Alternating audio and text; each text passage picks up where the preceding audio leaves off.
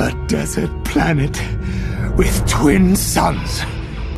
Why do I sense we've picked up another pathetic life form? Use my knowledge. Much to learn, you still have. Welcome back to Twin Sun Talks, folks. I'm your host, Jonah Liu. Thank you so much for listening, and happy Halloween. In honor of this spooky day, we're going to be counting down our top 5 spookiest things in Star Wars. So without further ado, let's dive into ARC Trooper training. Gentlemen, who wants to be an ARC Trooper? I do, sir! So this list is in no particular order, but number 1 is the character who I'm most excited to talk to y'all about. With that being said, starting at number 5, it's a character that I've actually covered in a previous episode, but it's Darth Nihilus, who is a legend Sith from around 2,000 or 3,000 years before the Phantom Menace. And he is one of the most mysterious entities in Star Wars lore. He was created by the Mass Shadow Generator in the ruins of Malachor 5. He was an anomaly known as a Force Vergence. Like I said, he was known as the Lord of Hunger, apprenticed to a woman named Darth Traya, alongside another Sith named Darth Sion. Eventually, Sion and Nihilus both overthrew Traya and severed her connection to the Force. But this is where he gets kind of creepy, is he had a very unique ability and desire to, quote-unquote, feed on Force energy, and would drain life forms to satiate that hunger, similar to how think of like a Dementor in Harry Potter would operate. He also has a super creepy design. He's like this. He has this big billowing cape and then this really menacing white mask. Kind of looks like a kabuki mask. He and Sion led a crusade that became known as the First Jedi Purge, where they nearly eradicated the Jedi Order. But eventually, he had surrendered himself so completely to his hunger that he ceased to actually physically exist. And he had to tether his essence to his robes and the iconic red and white mask that I described earlier. One of his feats was that he actually drained the life force of an entire planet, and the sole survivor of that cataclysm was a woman named Visas Mar, and he took her on as his apprentice. And ultimately, he was defeated by the Jedi exile Mitra Sirik aboard his ship, the Ravager, but his spirit continued to possess his armor and mask, which were laid to rest on Korriban. So, that is the first spooky Star Wars thing that we have. Moving on to number 4, I want to talk to you about Project Blackwing. Now, this was first introduced to me in the Death Troopers novel, which is now Legends, but it's a pretty interesting read. It's pretty short, comparatively, but it's a really, really interesting read. The project was an Imperial initiative that was designed initially to achieve immortality, but there was a virus that was accidentally created while working on an experiment to revive dead tissue. And this virus ended up killing the host and attacking its tissue and turning the corpse into this cannibalistic zombie type thing. The virus, also known as the sickness, altered the body's strength and stamina, where these life forms, or lack of life form, would move slower but be far more resilient to physical harm, taking damage that could be nearly fatal or completely fatal and being completely fine. But these sort of zombies, their skin deteriorated to a sickly gray-green, and the virus was actually able to communicate with itself, which allowed these zombies to act as a single entity and learn from survivors skills like how to operate weapons and machinery and also fly spacecraft. Which allowed them to spread more rapidly, and they spread by, it was an airborne virus, but they could also spread the contagion by biting other life forms. But I won't spoil the plot of the book, just in case you want to read it, but it's a cool read, and it covers this. It's kind of like a zombie apocalypse story, but it's a cool thing, and that's number 4. Number 3 are the Brain Invaders. They are Geonosian parasitic worms that we see in the Clone Wars. And just a little confession, this arc of the Clone Wars kept me up for a really long time as a kid. I was in like 2nd or 3rd grade whenever this came out, and it freaked me TF out. It was a little traumatic, I'm not going to lie. But these parasitic worms entered the host through the nose or the ear, and controlled their minds. The Geonosian queen, Karina the Great, used the worms to control a host of undead Geonosians. So I will say a lot of these are zombie related, because that's kind of the direction that Star Wars has gone in.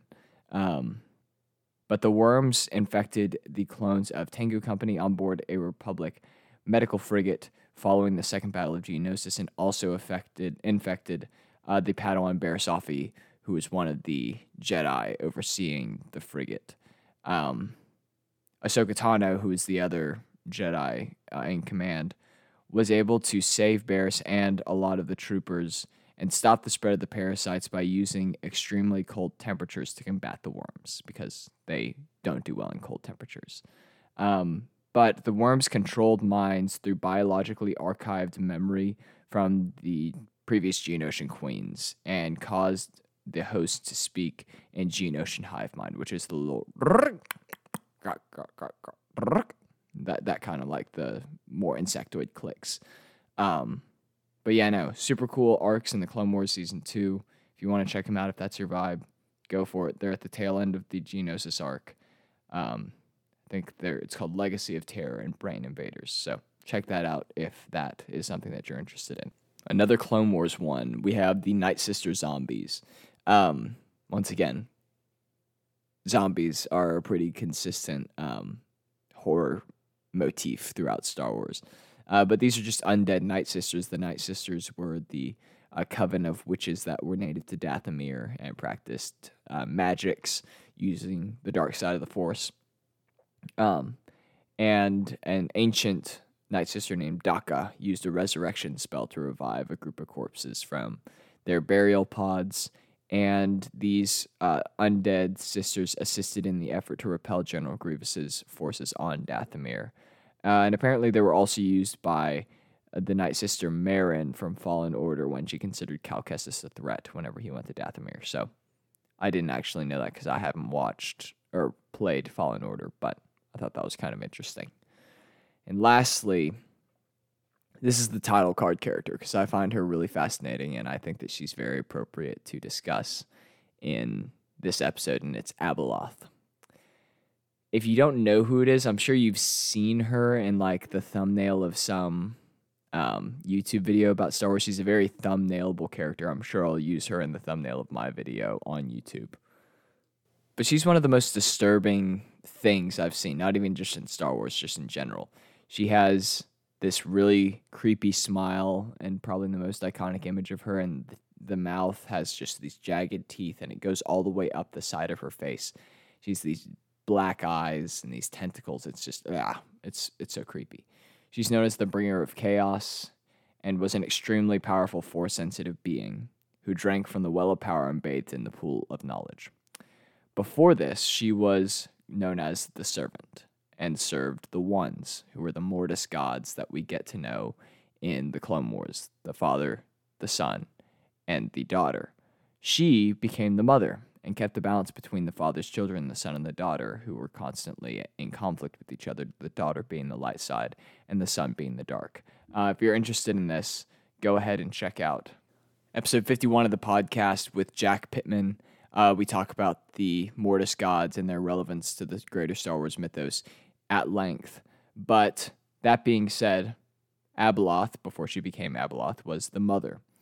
And the issue with this was that she was mortal, and she grew old while the Ones remained ageless. And ultimately, to try to gain power and immortality, she was corrupted by the Well of Power and the Pool of Knowledge, which she exposed herself to in an attempt to stay young and be able to live with the Ones.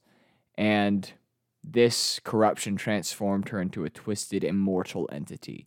And the father and his children were disgusted and terrified by her. And so they imprisoned her in the center of several black holes as a sort of prison. And she escaped several times, but the Ones were always able to keep her at bay.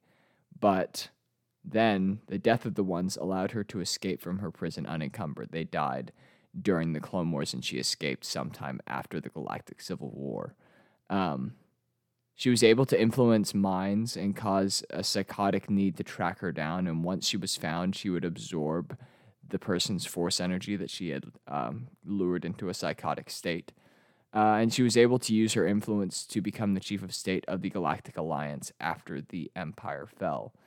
And ultimately, she was defeated by Luke Skywalker and Darth Krayt, but Luke wasn't convinced of her death and searched for Mortis and the Mother Blade, which was the dagger that was used to kill the Ones during the Clone Wars, whenever Anakin, Obi-Wan, and Ahsoka were there. But that's about it. Abeloth is a super interesting character. I don't know too much about her, but she's super creepy, and I really wanted to at least touch on her character. I can go a little more in depth another time if y'all want. But that being said, in honor of Halloween, this was our top 5 spookiest things in Star Wars. Shoot me a message or drop a comment if you think I missed anything. But that's all that I have for this episode, but this wouldn't be a proper episode if I didn't leave you with just a little bit more. So today what I have for y'all is that Ewok Hunt is a multiplayer game mode in Battlefront 2, pitting a squad of stormtroopers against a tribe of Ewoks at night on Endor. And it is said to be very fun but terrifying. I just think it's really funny because I've seen the gameplay of this. It is really, really scary because the Ewoks just kind of come out of nowhere. And it's a very helpless feeling and a very humbling experience. But it seems like a fun time. Would be down to play it sometime, but I don't have Battlefront 2, so that would be the biggest obstacle to making that happen. With that being said, I'd like to say sorry that I haven't gotten the Tales of the Jedi review out. It's been a really busy week, but I loved it. I thought it was fantastic. I'm going to try to get it out. If not tomorrow, then on Thursday. We'll see how my schedule goes. I have some exams coming up, but I do really want it. The reason that I'm taking so long is that there's so much that I want to talk about, and it's difficult for me to gather my thoughts in a cohesive manner. So bear with me. It'll get out eventually, and I can't wait to talk about it with y'all. But that being said, I will definitely have an Andor review on Wednesday, so stay tuned for that.